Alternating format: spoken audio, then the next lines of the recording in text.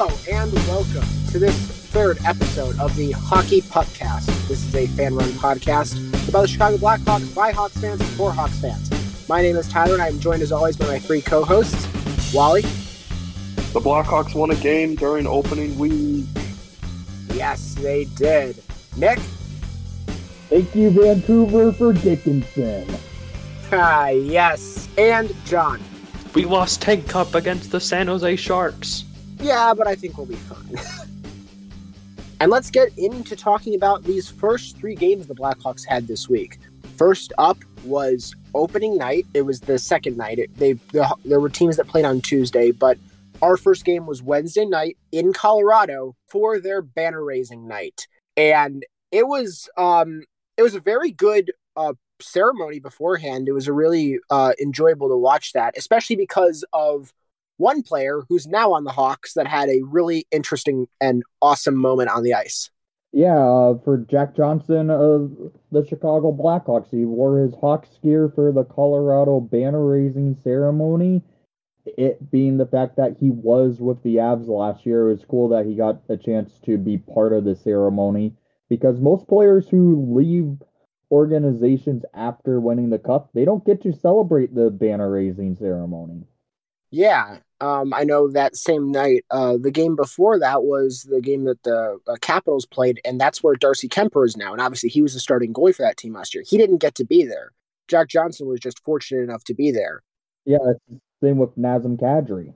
Mm-hmm. Yeah, I mean, they played Kadri the night after, and they had this whole thing where they were talking about how he's not cutting any deals, this whole joke there. But beyond that, it was really cool for Johnson because for the most part, he was sitting on the bench and watching the whole thing as like they were introducing the players, and the rest of the team was sitting. The rest of the Hawks were not on the ice.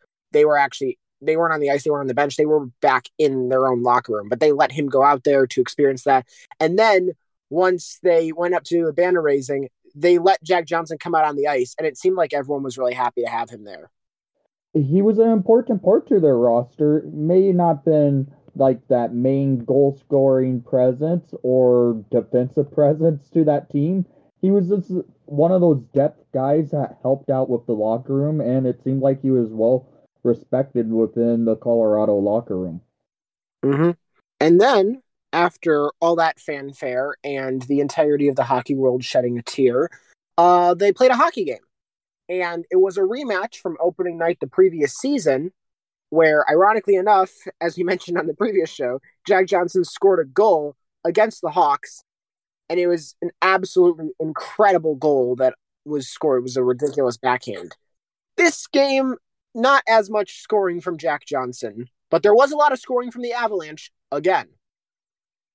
Yeah, it was an interesting game. The Hawks did not look like they were there to show up. It was clearly Colorado playing easy mode in NHL 23, causing all chaos where the Hawks were stuck in the defensive zone probably for a good 45 minutes of play that entire night.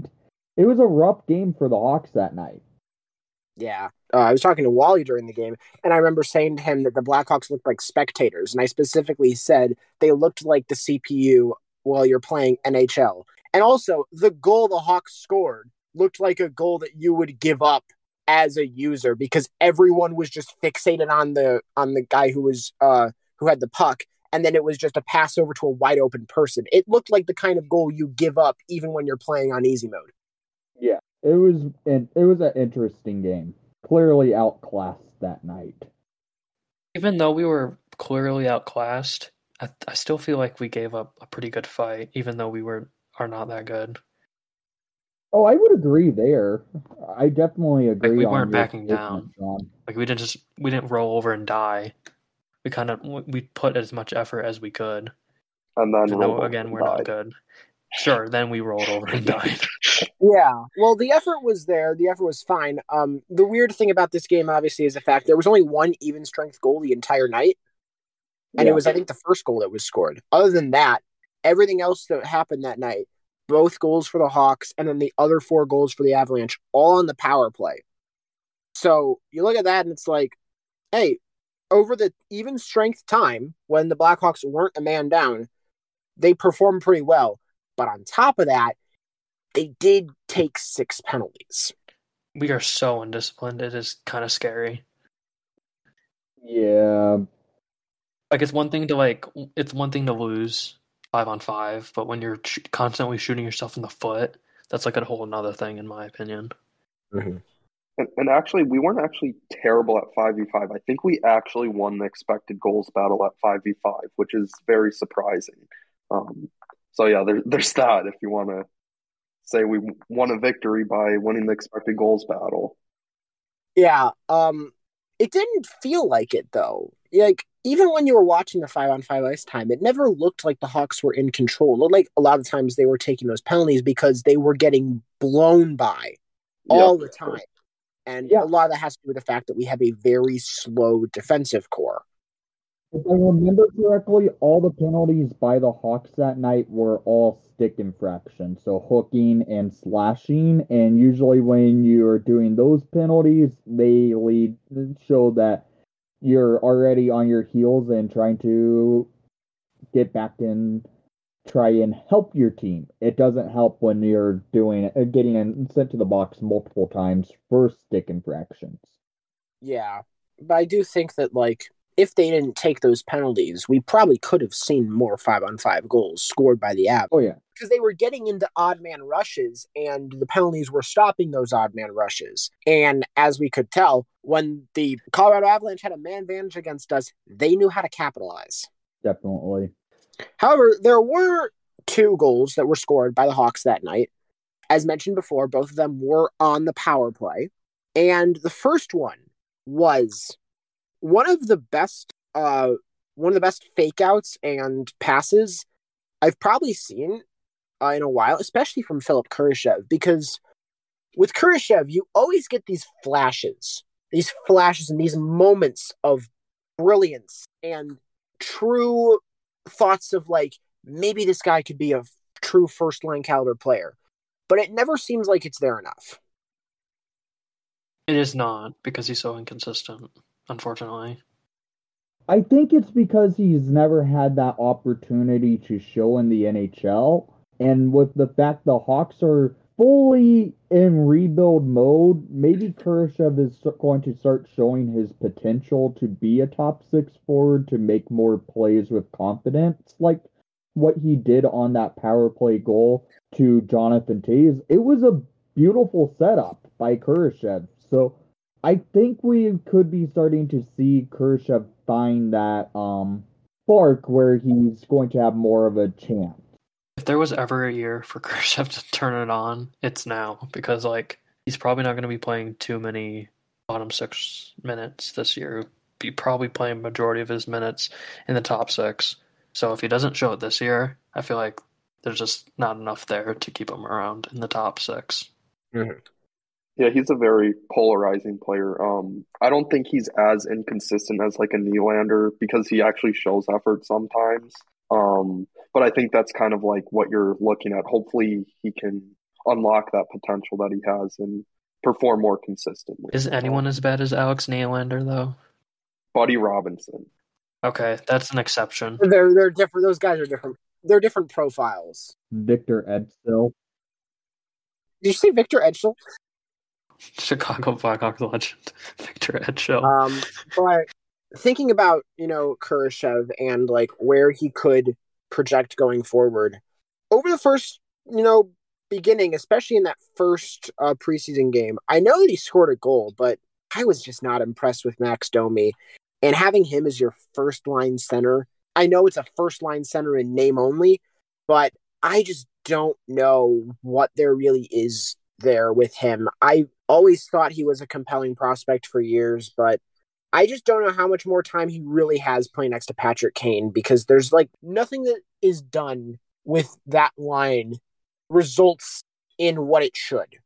I get what you're saying, but it's only been 3 games. I know they played in the preseason, but that's preseason. No one's going they're barely going 50%, in my opinion. Mm-hmm. So I think we should give them more time, just a little bit more time. Is there a factor that we got spoiled with DeBrincat and Kane for so many years together, and now that we're seeing Kane have to be the only one on a line that actually is working to try, it kind of can be frustrating to watch. I can see where you're coming from on the Domi front. And the biggest issue for me with like Max Domi and Andreas Athanasiou is those guys, they're fundamentally known for having horrible end products and being unable to take the chances that are created and turn those chances into actual like goals and actually like, produce things that should be coming from what they're doing. And you could see that because the Hawks are towards like that line has produced like a lot of expected goals, but they just can't finish. And Patrick Kane isn't the goal scorer that he was, I would say, like 6 years ago. And Athanasiou and Domi, you can't really trust those guys to finish their chances. Yeah, that's right. They shouldn't have gotten rid of Dylan Strome. Yeah, I won't say that I disagree with that. A couple other things that were happening that night. There was that the goal that they had from Valerie Nichushkin that was scored. That one was a pretty difficult moment there for Connor Murphy, who honestly had a pretty difficult night the entire night. He's had a rough few weeks. He's gotten hit in the face by a puck. His back was messed up, and that was his first game back from a back injury. So Murphy's had some bad luck in the last couple of weeks here. And he has to play with Jared Tenorti.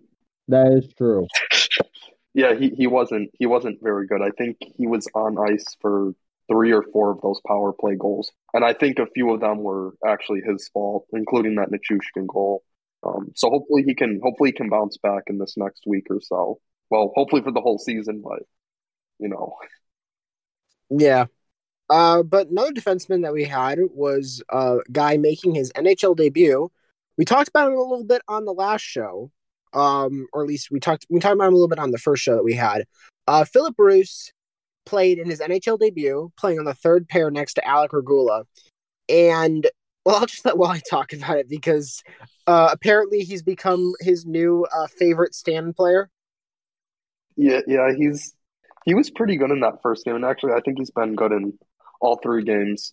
He's leading all defensemen so far with 30 minutes played at 5v5 unexpected goals, which is good.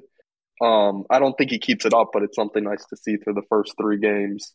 I think he's a very good skater, and I like that he's very good at the stretch pass, and I think that's going to be very important for the Blackhawks moving forward. And I think he had a strong game in his first game. So, You know what's funny?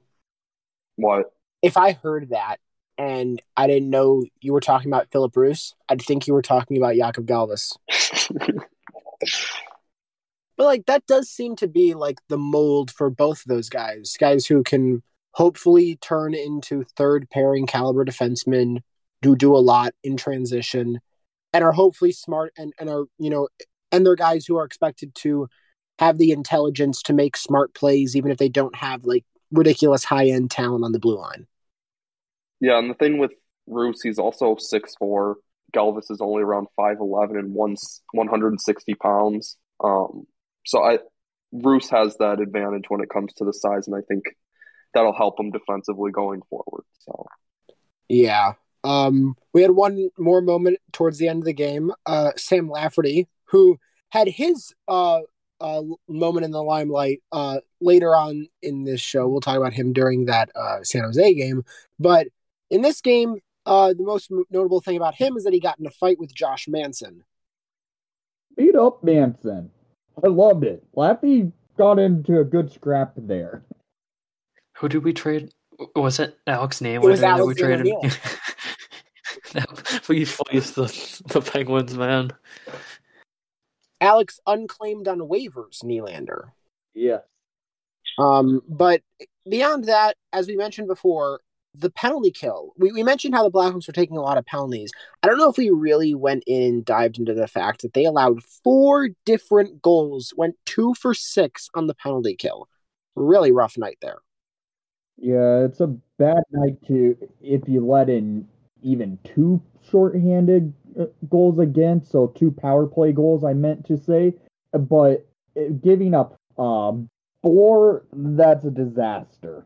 And I think our first penalty kill was really, really good. I think we just kept on like rifling it down the ice every Yeah, time we got it. the Hawks had more shots on on the Avalanche first power play than the Avalanche did. But otherwise, the Hawks on the PK in game one, it was a recipe for disaster. Yeah. And in the end, that final score was 5-2. Only one goal either side was scored at even strength, as I mentioned before. And we move on. And I don't think anyone expected anything differently. We gave our score predictions before that game.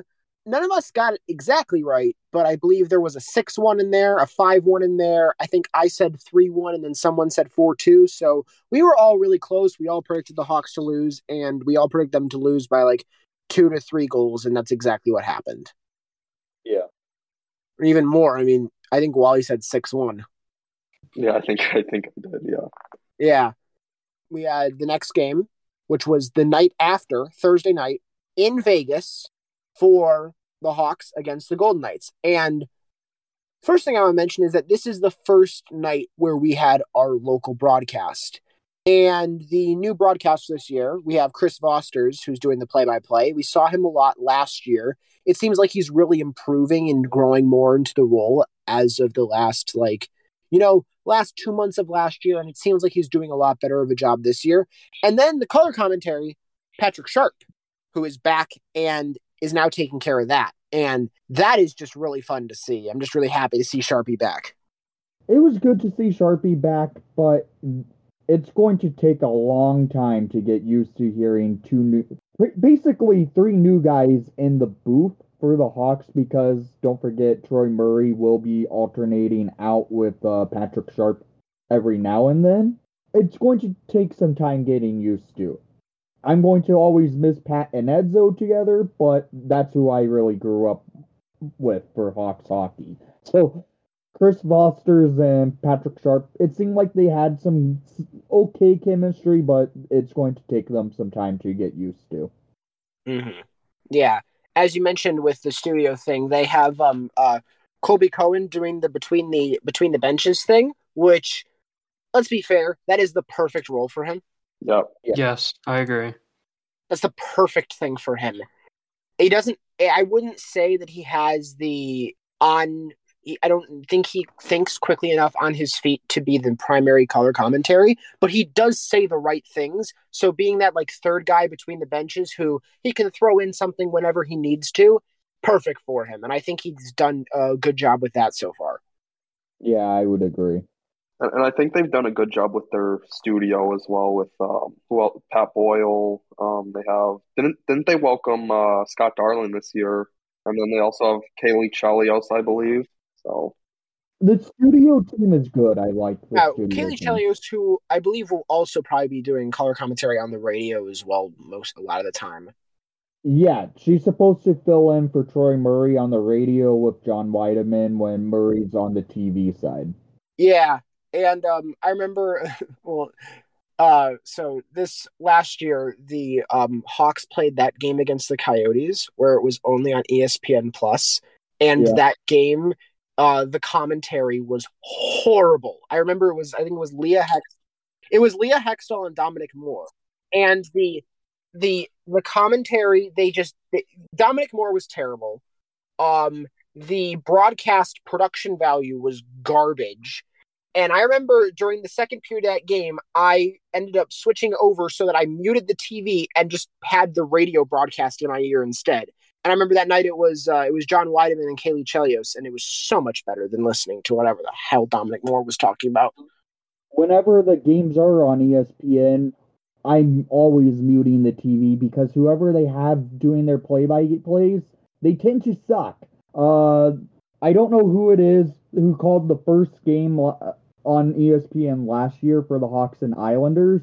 He called the puck a ball, and that was it. I muted the TV from there and listened to John Weideman calling our games. I do not remember who that was. But that sounds like the most classic ESPN thing of all time. The only thing that the broadcast has done bad this season so far is that they were behind last game. The audio was not in sync with the video. Yeah, that It was very distracting. It was very distracting. The audio was messed. I thought the audio was slightly ahead. It was. The audio was ahead of the video. It was yes, weird. You're right. Yeah, my bad. I was hearing Voster say he scores before I saw the play happen. Yes, right. Wally was tweeting that all game, I noticed last night. Yeah, it was a little annoying. It was kind of frustrating, and hopefully I do fix that going forward, because I don't think I saw it that much in the first game though. No, there wasn't. No, it was not. It was not a problem the first game. Maybe it wasn't as apparent because there were less goals, so there weren't moments where it was very clear that it was messed up. No, you could actually see it through the broadcast when they did go to Chris Foster's and Patrick Sharp in the intermission show. You could see their voices were not matching up with their mouths. Mm-hmm. Yeah. We'll probably see next time, because the next game the Hawks have is Friday night at home. It's a home game against Detroit. And we'll see, because I'm assuming that that's a local broadcast as well. We will see if they have that situated going forward, because that was a little bit distracting. But moving on to the game itself, we had a fantastic goalie duel between a very unexpected cast of fantastic goalies. You had Alex Stalock, who was playing in only his second NHL game since, well, I think before COVID. Yeah, it was like 2 years. Yeah, it's been like 2 years since he's played in more than one NHL game, because he had that whole situation last year where he ended up getting myocarditis. So he was sick for a while, played a little bit in the AHL once he recovered, and only had one NHL game. Ended up signing with the Hawks this year to be their backup, and I was really impressed. Stalock had a couple of shaky performances in the preseason, but in this game, he really showed up. And for Vegas, their goalie was their brand new starter, I guess, Logan Thompson, who I happen to be a very strong believer in. But still, I did not expect this. No, I don't think expecting what was it? Got a shutout and then Stalock allowed one goal. I mean, that's you wouldn't expect that from him. And the goal he allowed wasn't even that bad. No, it was like a 2-on-1. It was just a really good shot. It was a 2-on-1. It was just a really good shot. Yeah, it was. The Hawks put themselves in a difficult position.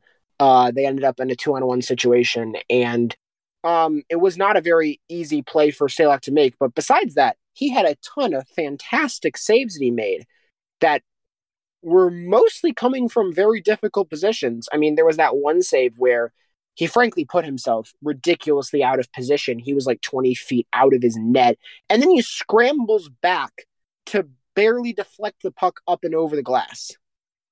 He was 36 for 37. Like, that's not terrible at all. That's actually really good. It's fantastic. Fantastic first game for him. I'd be happy for Stalock in a performance like that. Did not expect that type of performance from the cheater.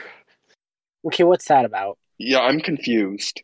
Yeah. Okay, so in 2019, Alex Stalock put himself in a terrible position, as usual. And so he knew that he was in a terrible position, so he took his glove and he knocked his own helmet off. The Islanders scored a goal, and then he went complaining to the ref, saying, "Hey, my mask fell off. Knocked his own mask off. This should not be a goal." And then the announcers saw the replay and they like tore him apart.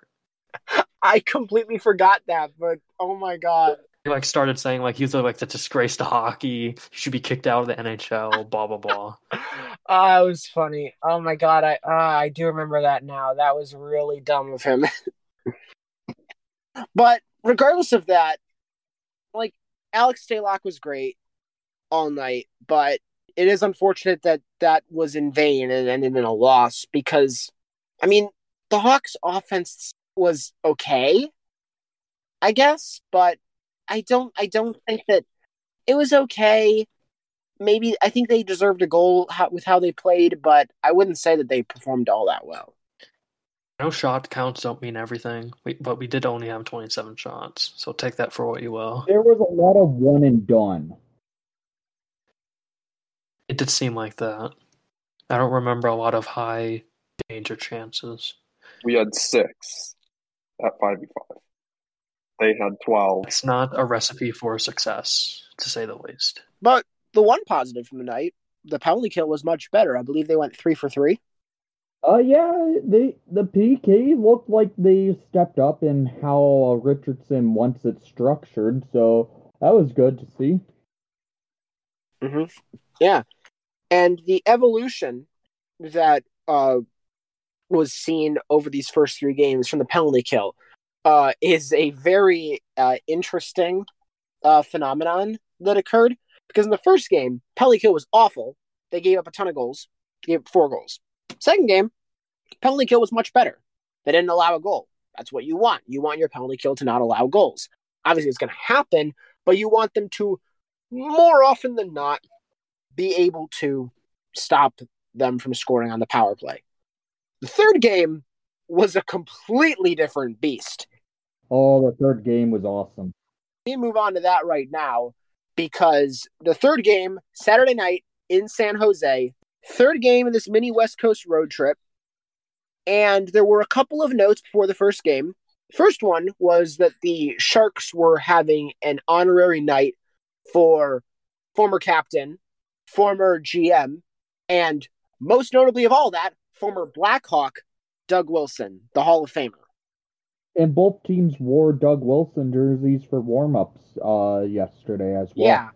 They had the Doug Wilson jerseys, which were really cool, and they had this whole speech before the game, which was really nice to see, because Doug Wilson, these are his 2 franchises. One he played for, he played for both, and then he was a GM for one for like over 15 years.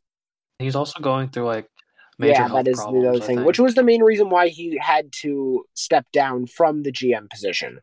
Yeah. But it was great for him to be there. It was great to see him. And it was great for them to schedule it so that the 2 teams that were his 2 NHL teams were able to be there for that night. And that was how we were able to see it. They scheduled it that way so that the night they were honoring him, and they had this banner that they put in the rafters for him, which was a really unique one, because it had his time. They had his time playing, and then also separately his time as a GM. It was a really cool banner that they had, and it was cool they had that for him against his other NHL team. The team that he's more known for playing for. Yeah. Because I don't think they wanted to do it for the Sharks home opener, just because that was welcoming back Brent Burns to the Shark tank. I will say the only negative I had from the ceremony was that it was a late game, and yeah, we had that against Colorado too, where it was just super late, and I don't think the games ended until midnight. Those were the only. Yeah, the game went until midnight. But the start time for where it was located was still 7 o'clock, so that's why. Yeah, that's the thing. I don't think that they were thinking think about the Chicago fans. No, I don't think so. Will someone think of the children? And then, obviously, after the second ceremony the Hawks had to be a spectator of in 3 games, we then started the game, and the Hawks came out firing. They had a really good start to that period. Yeah, the Hawks outshot the Sharks for the first 10 minutes of play 6-1. I mean, yeah, we were just completely dominating. If there's no other way to say it. But then, eventually, the deadlock was broken, and it didn't come from the Hawks, despite their fantastic start. The deadlock came from, simply put, Erik Karlsson turning back the clock. Yes. Erik Karlsson looked like Ottawa Senator Erik Karlsson before he had his knee problems. Yeah, he had a great game. Philip Kurashev kind of got lost on that play as well and didn't really cover his man. He kind of got faked out by Erik Karlsson. Yeah, and it was a difficult play for him. But, you're working against a premier defenseman in the league, and that's not the easiest thing to do. Yeah, it was an interesting way that set up. First goal was set up, and then the second goal was just all Erik Karlsson. Yeah, again, and by the end of the first period, they had a 2-goal lead, and even though most of us thought that they were going to win that game via the prediction, I think that everyone except for me had them winning that game. It didn't look like a fantastic prediction beforehand. It didn't look like that result was going to go the way that we thought by that point. Yeah, it didn't. But after 4 minutes into the second period, all things turned in favor for the Chicago Blackhawks. Yeah, and it came from an unexpected player, unexpected reason. Everything about it just was surprising, to say the least. Because the first thing was Jonathan Toews' great goal, gets the team back in it, and he has his second goal of the season already. And it was also, worth noting, the first even-strength goal the Hawks had scored that year. Yeah, the goal was a highlight reel goal to remember for the captain.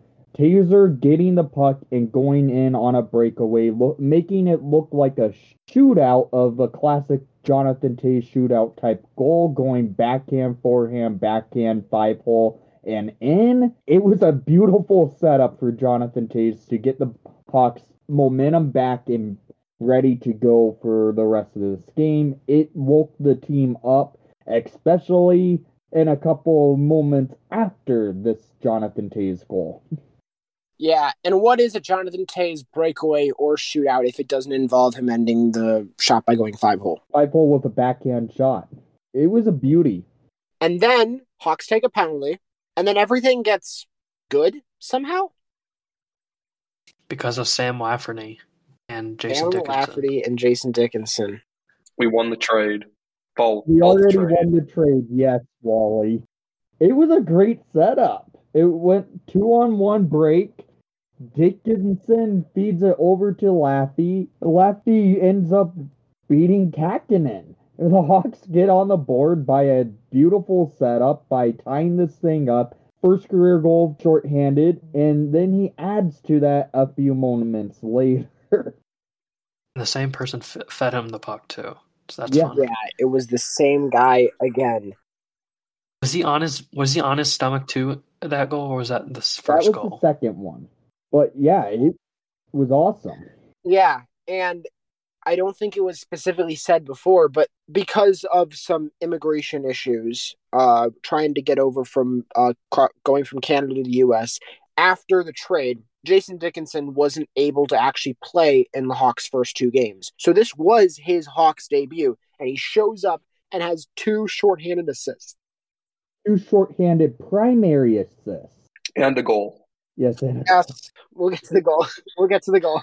After that, it just felt like the entirety of the momentum. It was already like the Hawks were already playing better, but after that, it just felt like the Sharks kind of just fell apart and just were done. Like there was nothing more to them at all. It seems like instant chemistry, though, from Dickinson and Lafferty, which is actually something to keep an eye out for the rest of the time they're together on line. Yeah. And as we said with that instant chemistry, the other way, it went the other way. Sam Lafferty had the secondary assist on Dickinson's first Hawks goal, which was the 5th goal that was scored. But before that, we end the second period with the score being 3-2 for the Hawks, get into the third period, and Taylor Raddysh scores his first goal of the season. Oh, and it was a beauty. Another breakaway goal for the Hawks, and this one from Taylor Raddysh. But we need to keep a note on this. It was all set up by Tyler Johnson making a sliding block in the defensive zone that laid his body out to make his block, and it gets to Raddysh's stick, and he went off for the races. It was an awesome setup, breakaway goal. That play started with an offensive zone faceoff for San Jose. They get it back to their point man, and then, as you said, that sliding block by Tyler Johnson, which creates the breakaway. I think it's worth mentioning. We've talked about 4 goals so far, and in all of them, they involve some level of an odd man rush, we had a mini breakaway from Tays. So obviously that's 1-0 against the goalie. You had 2-on-1s for both shorthanded goals from Lafferty. And then the fourth goal, Taylor Radish, that ended up being a breakaway. And I think what you'll see there is just that there is a significant fragility in the Sharks defense. And we were able to exploit that a lot. The Hawks were able to exploit something the broadcast of Chris Foster's and Patrick Sharp doesn't realize, and saying the Sharks are wanting to contend for a playoff spot this year. And it's clearly not that case, but the Hawks clearly exposed the speed and lack of the San Jose Sharks having. It's good to see that Taylor Radish also has started off the season like he ended last season with us scoring, and that was scoring goals, because last year he scored like a good 5 goals in his first few games with us. So that's good to see him still producing like that. And you mentioned something about, the broadcast maybe getting a detail wrong. I want to just bring something up to all of you. Okay, when you think of a power play and you're thinking of the term the bumper position, which guy is that to you? The third man in the diamond, where it's kind of slotted between the two wings, and then the up front of the point. Okay, so the guy, is it you would say the guy in the slot or the guy who's playing in front of the net? The guy in the slot. Okay, because Chris Vosters is calling the guy in front of the net the bumper. Yeah, that's not the bumper position. That is 100% happening. They're Max Domi. I know it was happening. He called Max Domi the bumper when he was playing in front of the net. I'm like, what is going on? Did anyone else notice that? Yeah, I've noticed it. No. Watch out for that, because we might need to tweet at Chris Foster and hey, that's not what a bumper is. If he does it next game, I will make sure to tweet it. But beyond that, a couple other notes. The goalie this night was Peter Mrazek. He had a fine night. There wasn't anything crazy, but he did have a save percentage over 900. Only allowed 2 goals on almost 30 shots, I believe. 26. Yeah, and his 2 appearances so far, he's looked solid, if you think about it. The game against the Avalanche, you really can't fault him. It's the Avalanche versus the EA bunch of rookies out there, basically. Rookie mode shell. Yes. With 36 overalls. The 36 overalls versus all the 99s. But yeah, Mrazek looked good in his 2 first starts as a Blackhawks netminder, and his second start against the Sharks was really, in my opinion, a very impressive outing for him. Mm-hmm. Yeah. However, there was not everyone had the best of games. We already mentioned some of the players who played pretty well, guys like Jason Dickinson and Sam Lafferty. There's a couple others who didn't have the best of games. Oh, yeah, Caleb Jones I didn't think was great. I actually think it was one of his turnovers at the blue line. We were up, 6-1, 6-0 in terms of shots at the beginning of the game, and had all the momentum, and then he turned it over at our offensive blue line. And from there, San Jose kind of had some momentum until, of course, we scored the 2 shorthanded goals. So yeah, the thing with Caleb Jones, obviously, he didn't play in the first game of the season. He was still recovering from an injury. But after that, he did come back, and he was back for the second and the third games of the preseason. Alec Regula, who didn't really have the best of the first games, ended up leaving the lineup, and they brought Caleb Jones in. And, I mean, I've never been particularly impressed with Caleb Jones since he got to the Hawks, and I wonder how much more time really is left in him actually being here. I think he has to show it this year. Otherwise, I think he's probably gone if he doesn't show it this year. So yeah, and we all know Kyle Davidson does not care for your feelings, and we saw that when he traded Hagel and he traded DeBrincat and he let go of Strome and he let go of Kubalik. Kyle Davidson does not care for your feelings, and he does not care for your brotherly reunions either. And I think that if Caleb Jones isn't performing, even if Seth is here for the next 7 years, he would be willing to let Caleb Jones go if he's not good enough. And he should. If that's the case, he should. Absolutely.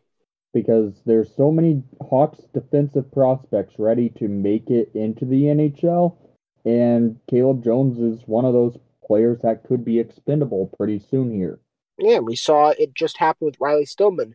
If a player is expendable, he's willing to expend them. Yes. But beyond that, a couple more overall notes across the entire thing.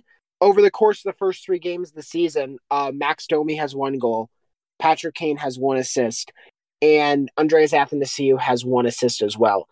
It's not been great from that top line, and I wonder how many more games do they have together until they start to try and find solutions elsewhere.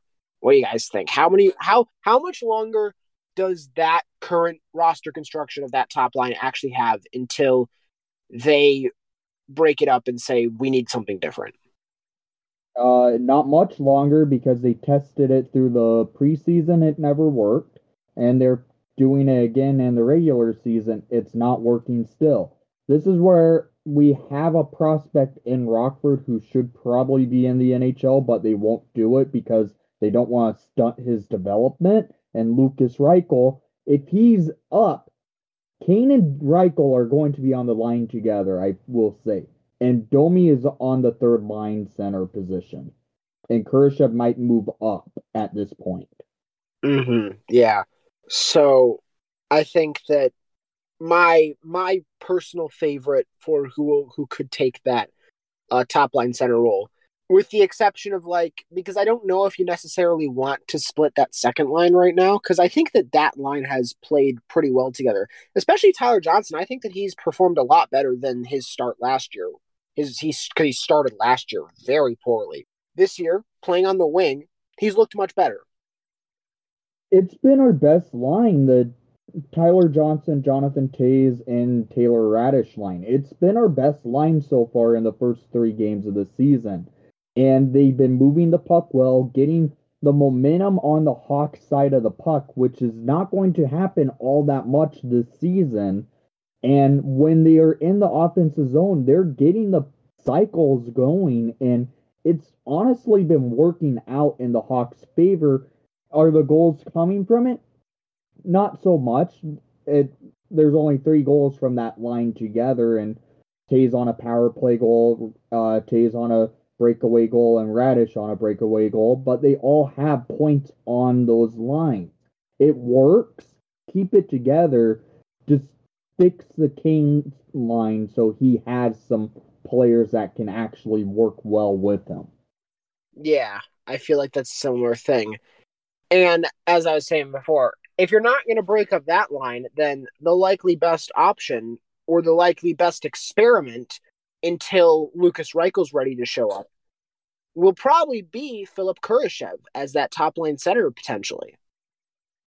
Give him a shot at it. He could run away with it. Kane and Kurashev have played with each other on the same line before, and when they were together, it did work. Kurashev centered DeBrincat and Kane a couple of times last year, and it was working. Maybe put Kurashev back on the line with Kane and maybe leave Athanasiou up there, and then drop Domi down to the third line center position. It might work and kind of balance the lines a little bit better. I feel like at the very least you have to at least try it for a game. Actually, well, more than a game. I'd say give them 5 games or something, see if it works. If it doesn't, then it doesn't. But I feel like it has the potential to be something pretty good. So it's something to note and keep an eye on. Let's hope Luke Richardson is not like Jeremy Colleton, where if it doesn't work for the first 2 games, he'll mix it up. And that was always my problem with Jeremy. He changed up lines too quickly when it didn't work. Yeah, I think so. But sometimes there are points where you can just see No, you're right. You're right. You're right. Yeah, 100%. This just doesn't make sense. This just can't be happening. I'm just saying, when they do change it, I hope it's not changed again right away. I think one thing that I know you're talking about is obviously the moment of last year where they went into the preseason with a top 6, and then they never went back to that top 6 they tried in the preseason, and they tried like everything else except going with what they initially thought could have worked. Because it didn't work in the preseason. It was really dumb. I will never forgive Jeremy Colleton for killing the Kubalik Taze Hagel line. That was so stupid. I will never forgive him for that. The fact that we never saw that was honestly criminal. And not putting McCabe with Seth Jones. Don't get me started. Sorry, Abby Canucks. You have to deal with them. Thank you, Canucks, for Dickinson still. Thank you, Canucks, for And the second round pick. Yes. And the second round pick.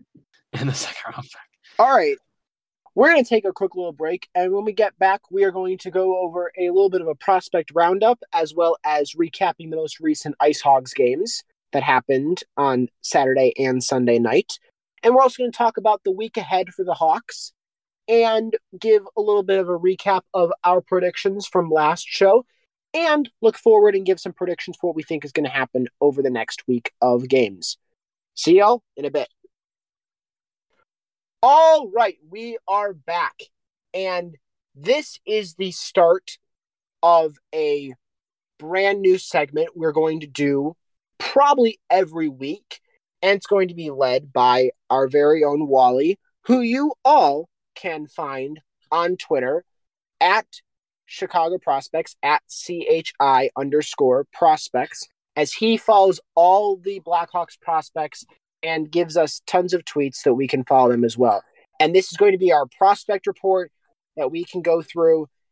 And Wally, I'm going to hand it over to you so you can talk about what's been going on with the Hawks prospects over the last week. Yeah, so starting off with the Czech Republic, we have Michael Krudel. He returned from injury this week, and he started on the first pair for Sparta Prague, which was good to see, especially after he struggled with Rockford for a few years. And it's worth noting that he was a draft pick in 2020. So yeah, still an unsigned prospect, has 2 more years to prove that he's worthy of an NHL contract. Hopefully he can get there, and hopefully he has a really good year this year. Hopefully he gets that contract. Maybe he is ready to play in Rockford next year. And then moving on to the KHL, they have 3 prospects there. The first one that I want to touch on is Ilya Safonov. He's also known for accidentally hurting Kirby Dach in the World Junior game a few years ago. He's having a pretty good season for his age group. I think he's 22, 21. He has 7 points, 5 of which are goals in 16 games. And for, I believe he was a 6th round pick, I would say that's pretty good. So yeah, when he was drafted, he was a draft +2 player. So this is the 4th year, I believe, since he was first draft eligible. So he's 21, 22 right now. And then the next one is Parker Fu. He plays for the Red Star, which is the Chinese team in the KHL. He's 2nd in under 25 KHL scoring with 13 points. He has 5 goals in 20 games. And he's kind of a forgotten prospect, but someone that you probably should keep an eye on because he is producing pretty well this year. And then next is Artur Kayumov. He has 5 points in his last 5 games, which is nice to see after he had a slow start with just 4 points in his first 12 games. And then looking at the Finnish league, Antti Sarella, he has 5 points in 11 games. And he left last Friday's game against Pelicans early, and he only played 1 minute and 34 seconds. Something to keep an eye on. Yeah, so it looks like it might be an injury there with him. I'm not 100% sure, but I'm guessing that's probably what it is. Mm-hmm, yeah, and he played for Ilves last year. I can't remember. What team is he with again this year? He's with Luco. Okay, yes. And then also we have Riku Tohila, the 6'8" forward. He's played in 14 games this season for JYP under 20 team. He has 11 points, 7 of which are goals, and 33 penalty minutes. So, yeah, he's an interesting player. I think that that game, there was he had at least 15 of those penalty minutes in one game. which probably was like a 5-10 in a game situation. Because I remember we were talking before, and it was like, I said, have you seen Rico Tejoya's penalty minutes? And you were like, he didn't have those yesterday. Yeah, it was a lot of those were in just one game, so I wouldn't worry too much about his discipline. I think that was kind of like a one-off type of thing. So, and then moving on to the NCAA, I think it's important that we first touch on some injuries. Frank Nazar is reportedly out for months, according to Scott Powers of The Athletic. The injury is currently undisclosed, but I'm sure we'll learn more hopefully soon. So hopefully he comes back soon. And obviously, that's frustrating because that's a guy who most people view as like either our best or second best prospect. And, you know, we've seen this injury road before. Players at that age getting hurt. It can sometimes be a one-off. It can sometimes mean something a lot worse. The hope is that Nazar will be able to come back and, you know, be able to play well for Michigan this year because, you know, you don't want to see that from your top guys. Yeah, it's unfortunate. And then another guy, Aiden Thompson, he was a third-round pick this past year, and he's still recovering from his knee injury that he suffered at Team USA's World Junior Camp in, I believe, August. It was supposed to be a shorter recovery time, so hopefully he's back soon, but to be honest, I don't really know when he's going to be back. Sounds like he had a setback in his recovery time. Yeah, that's what it seems like. That was like a few months ago, wasn't it? Yeah, it World was Junior? early August. And it was only supposed to be for like maybe a month and a half. Yeah, he definitely suffered a setback then. And then some guys that I personally have highlighted as a hot start so far. Ryder Rolston of Notre Dame, we acquired him in Carl Soderberg trade? Yes, Carl Soderberg. And so far, he has 6 points, 3 of which are goals, and he has 20 shots on goal in just 4 games. And then there's also Connor Kelly. He was, I believe, a 2020 or a 2021 7th-round pick. He has 3 assists in 3 games for Providence. And then there's Ryan Green. He was a 2022 second-round pick.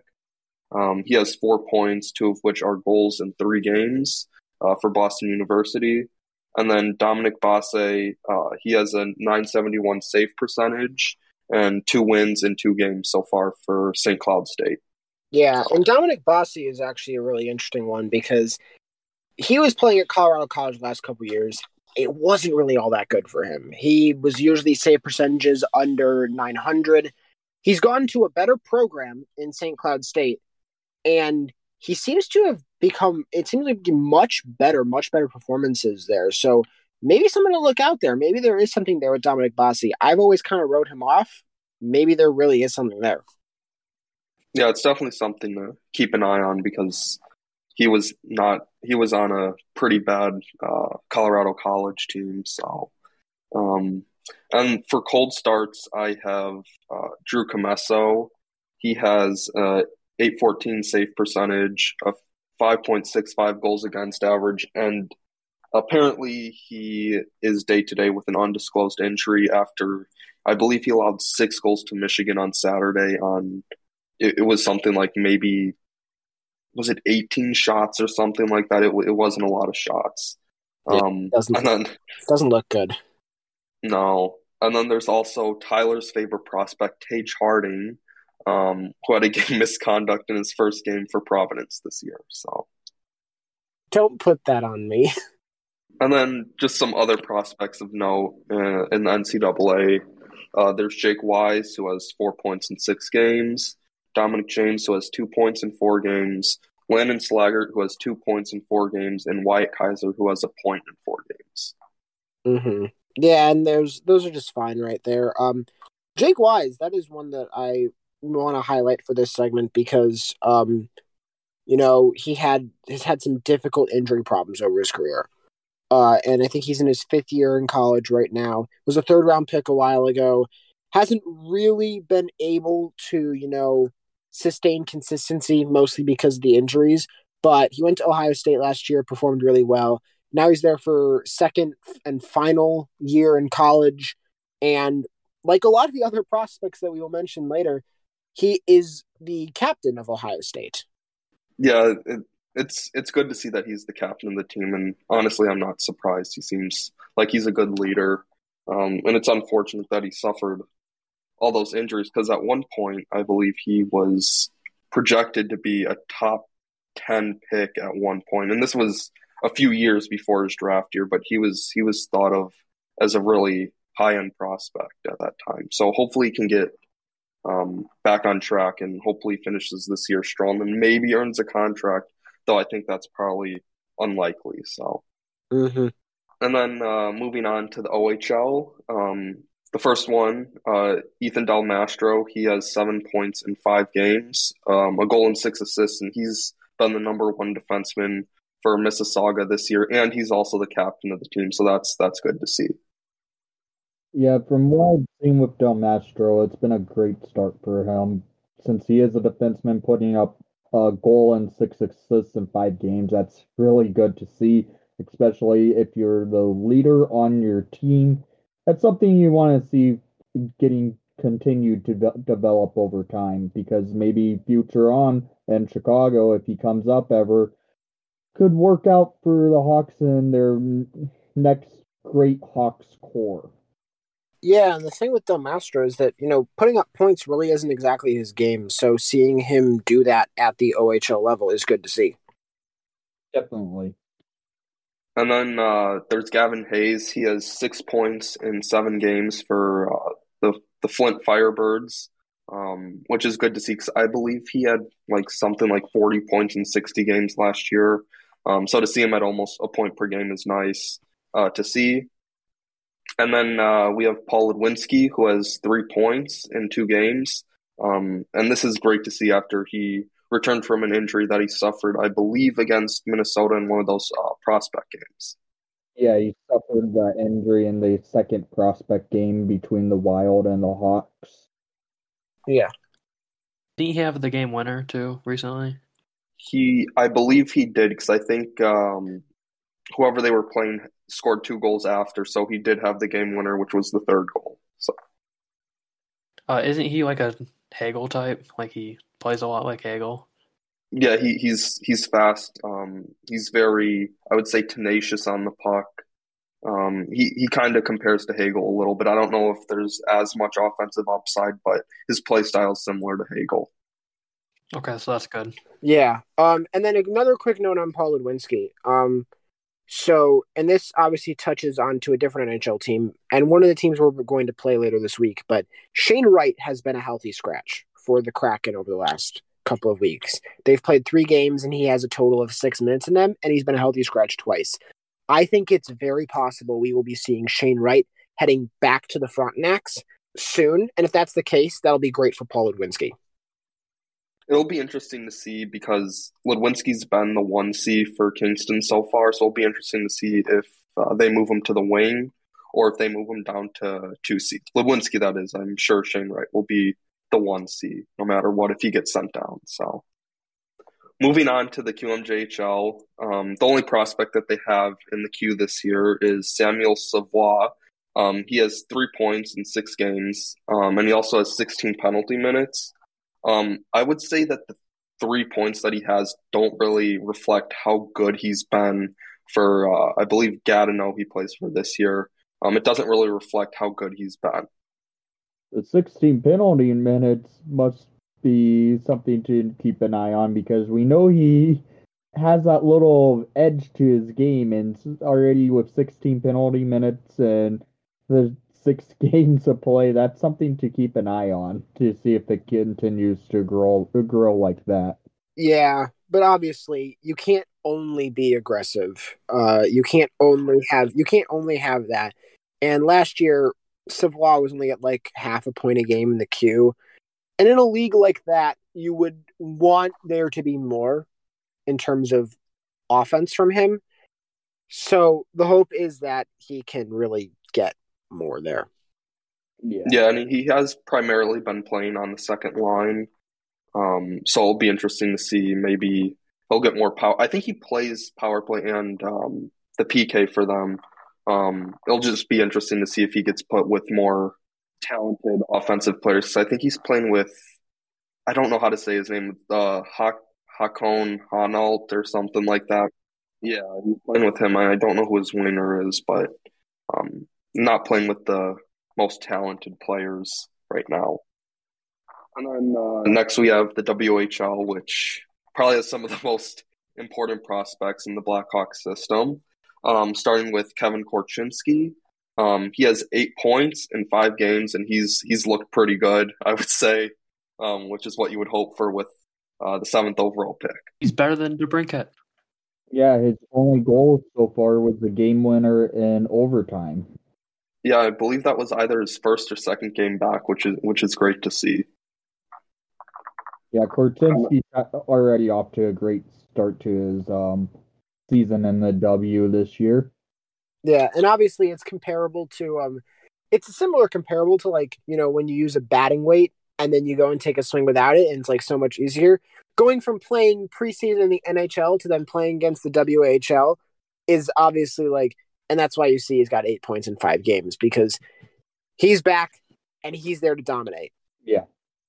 And then Colton Dach was recently returned to Kelowna, where he was named captain. He has 3 points in 3 games. But this last game, some bad news. He took a high hit to the head, and he did not return. There hasn't really been much of an update, except he's continuing to be evaluated. But after just suffering a concussion, getting another high hit to the head is not good. Was that player penalized that hit him? I believe so. I wasn't watching the game. I just saw after that. Yeah, he was hurt and he did not return to the game, and it was a hit to the head. It's really frustrating to hear. When was that other concussion? He got hurt in the prospect game. That was when his first concussion. Okay. It was like almost exactly a month ago, pretty much. I think it was September 17th, so maybe just under a month. That's really frustrating to hear. Yeah, it's not good to see. And then the next prospect is Nolan Allen.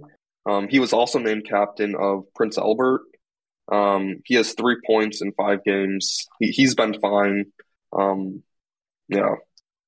Nolan Allen doesn't scream notable in any sense of the word. He's just kind of there, and he might become an NHL player, but very low ceiling. It could be one of those type of prospects that get moved out pretty soon, because Allen is also a Stan Bowman draft pick. Mm-hmm. I will say on that, he does kind of check some of the boxes that Kyle Davidson wants, though. He's a good skater and he competes pretty hard. Obviously, the offensive ceiling isn't really there, but he does check a few boxes. Yeah. The next league, moving on, is the SHL, where, again, we only have one prospect, and it's Victor Hrunborg. I believe I said that correctly. He has 1 point in 10 games.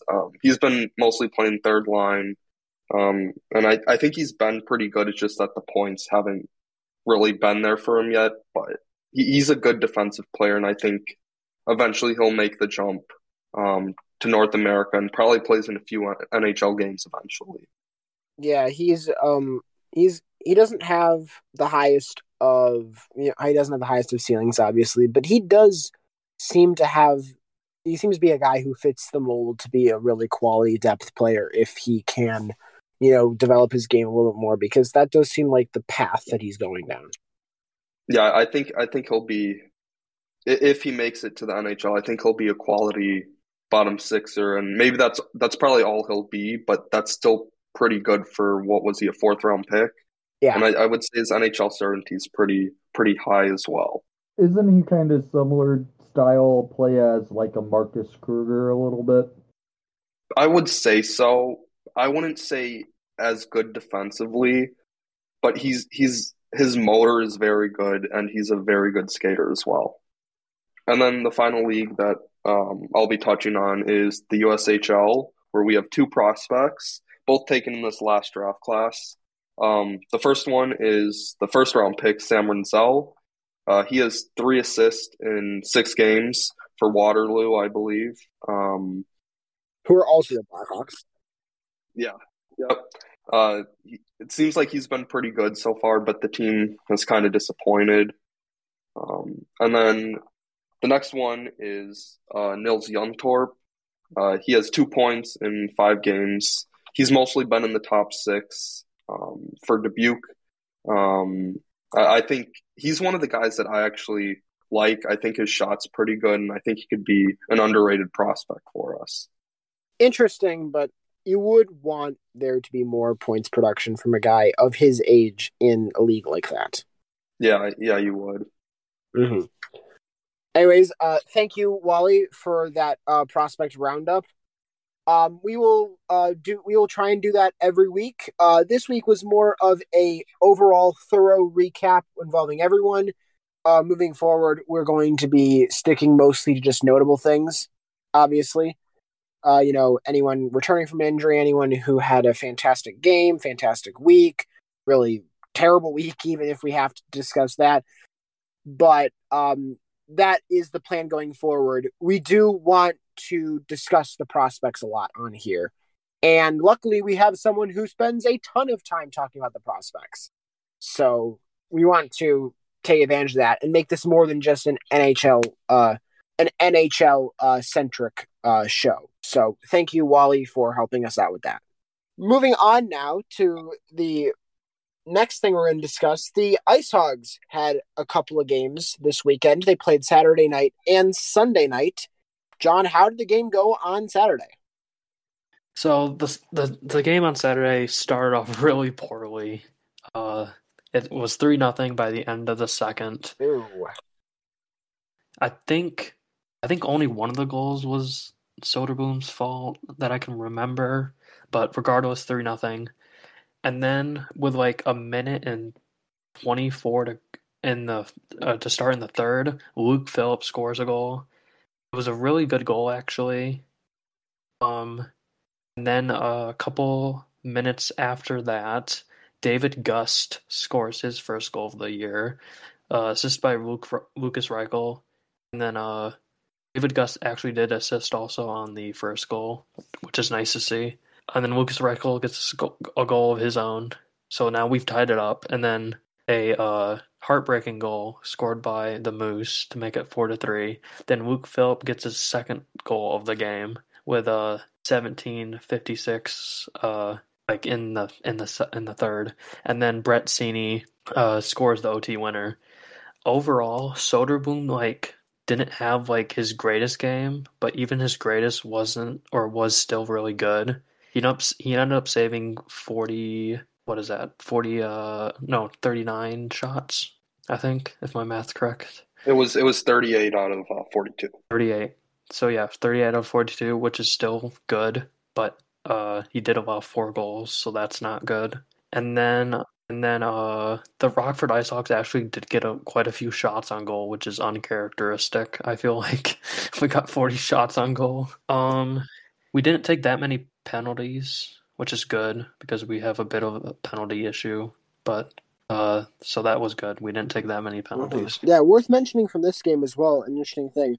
Luke Philp, first game with the Ice Hogs, and he picks up a Gordie Howe hat trick with 2 goals because he ended up getting in a fight with Lucas's cousin, Christian Reichel. Yeah, it was a good fight too, actually. Christian Reichel got sent to the locker room after the fight due to the fact he might have needed some stitches from Luke Phillip beating the crap out of him. So then we played a game on Sunday, or today. We played a game on Sunday today, and it did not go very well. Soderboom played for some reason, which I don't know why, but I think that shows you how much faith they have in their backup. Yeah, game 2 tonight versus the Moose. It was a 4-0 loss to the Moose. Soderboom did play again, as John said, and he played well for the first 2 periods of play. He was solid in net. The Hogs and Moose were battling it out, back and forth hockey from this puck drop. The Hogs at one point were out shooting the Moose 10-4 in the first 10 minutes of play. Then the Moose started to get some control and moving the puck well, get the Hogs stuck in their defensive zone. kind of looked like how the Hawks were looking in their third game against the Sharks, but then the Hogs and Moose went into the second period of play, continued the play how it was in the first, back and forth play.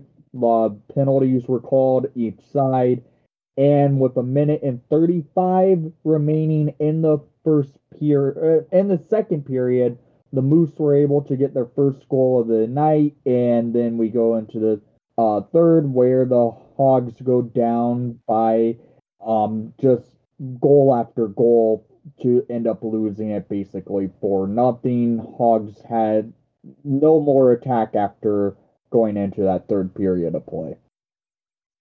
Also, something I do want to mention is we went back to our old ways. We started taking a lot of penalties in this game.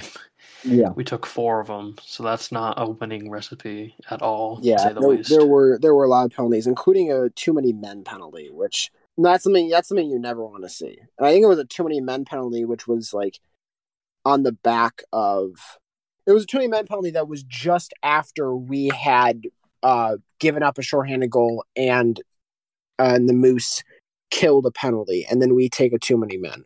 Yeah, that's pretty much what happened there. Yeah, and that's obviously that's frustrating there. So they ended up getting the win last night. Or they ended up getting the win on Saturday night, and it was a great comeback win. Sunday night, not as much. A little bit of a blowout, a little bit disappointing, kind of frustrating. Soderblom playing in back-to-back nights is a little bit weird. You guys think there's what would be the reason for that? Obviously, the Hogs have their backup currently as Jackson Stauber. I just think they don't have faith in him for whatever reason. I get he's a rookie, but you also have to play him, to see what he can do. Yeah, but I would ask, if they don't have faith in him, then what was the reason why they don't have another option? More specifically, why is Cale Morris in Chicago with the Wolves? I will say, I don't think it's a lack of faith in Stauber. I think it's just they have so much faith in Soderblom. He was just amazing last year. And I don't think it was anything that Stauber did. It was more like Soderblom was just so good last year. Mm-hmm. I mean, I can see that point of view. But at the same time, is the difference between Stauber, who's a rookie, and a tired Soderblom isn't really that big, in my opinion. I don't think that makes sense. Much there. I 100% agree with that. It's a little bit weird. We'll see how much game time Stauber gets over the year, or if they bring in another goalie to compete with him for that backup spot. But for now, it seems like it's Soda's show, and we'll see how it goes from there. Yeah. Lastly, let's go through the Blackhawks upcoming schedule over the next week.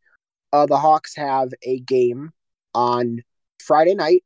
It's their home opener of the season against the Detroit Red Wings.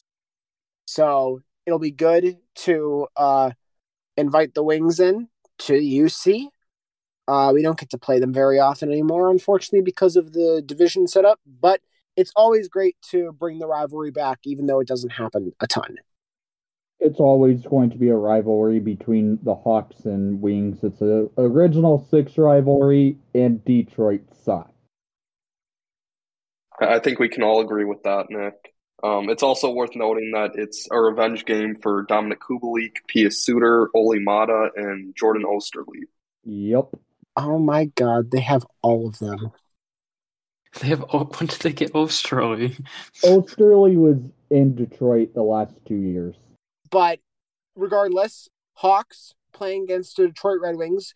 Red Wings, it appears, are trying to exit their rebuild at this moment in time. They had some fantastic rookies last year, especially Moritz Seider and Lucas Raymond. Obviously, we'll see what happens when we get to the game on Friday. And then Sunday night, actually, not Sunday night, Sunday afternoon, this game is at 1 p.m. It's another home game. The Hawks will be playing against the Seattle Kraken. And the Kraken made some changes to their roster. They had a terrible first season in the league last year, and now they're trying to get things going. As I mentioned before, because I was talking about Kingston, Shane Wright has been healthy scratched by the Kraken. and we'll see if that means anything for like where he could be. But their star as of late has definitely been Matthew Beniers, who's been off to a great start for them. Yeah, Berniers is a player to watch out for, especially if maybe Shane Wright does play that night. Maybe Shane Wright sees the Hawks and says, hey, this team's not good. Maybe I can have my first good game against the Hawks if he's in that lineup that night, but who knows?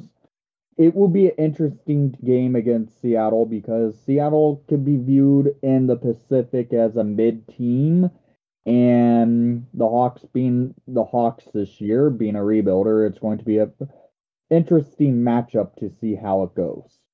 Yeah, definitely the case. Besides that, the Hawks don't actually have a ton of games. We have a very long layoff until our next game because we play on Saturday and then we don't play again until the following Friday. So who knows if that rest will be good or if it will be bad. Notes on each of these teams as before. The Red Wings started off their season 2-0. They beat the Habs and they beat the Devils on back-to-back nights. And then the Kraken, they started off their season with 3 points, an overtime loss, followed by a win, followed by a regulation loss. So they're on 3 points after 3 games. We're on 2 points after 3 games. Everyone, let's go around and just give some predictions about these 2 games. What do you think is going to be the scores for both games, Nick? Hawks Wings, because we saw it last year. No defense were in that game in those 2 games last year between the Hawks and Wings, and I think that could be the same case this time around. I'm going to predict a 5-4 game, Detroit, in overtime.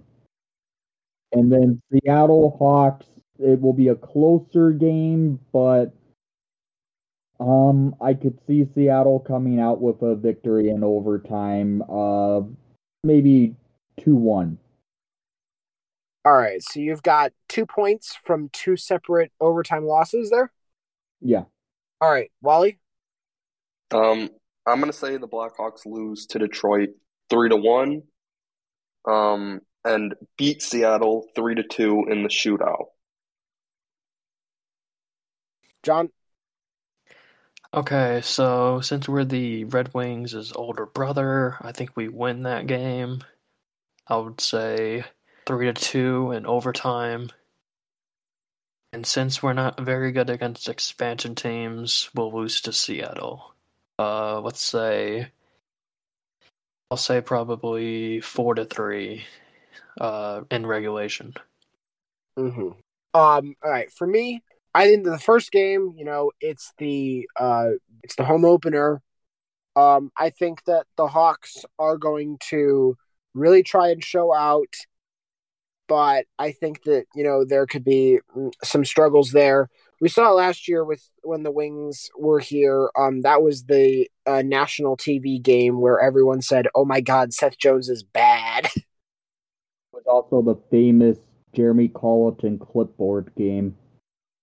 Oh my God. Oh my goodness, the Colleton clipboard I game. forgot about that. You brought back a memory I did not want to remember. But we have an NHL head coach now behind an NHL bench. And because with of an that, AHL team. And because of that, I will say that the final score will probably be something like 5-3 in favor of the Wings, but that goal will be that 5th goal will be an empty netter, something like that. And then Seattle, I do feel like this game is going to go to a shootout.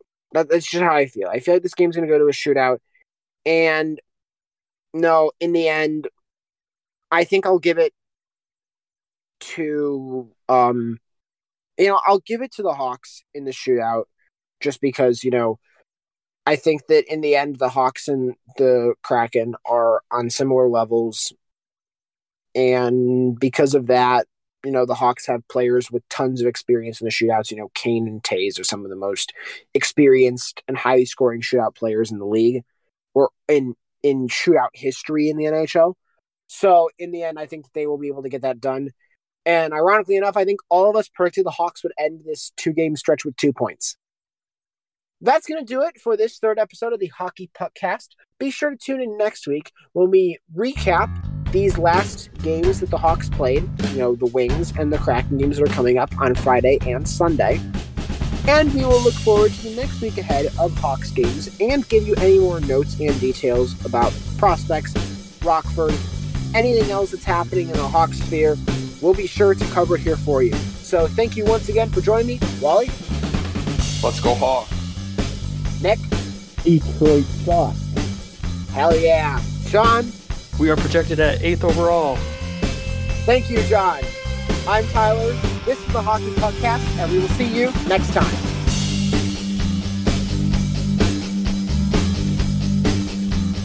Music for this podcast was Cool Rock by Kevin MacLeod, licensed under Creative Commons by Attribution 4.0 license. Find out more at creativecommons.org/licenses/by/4.0.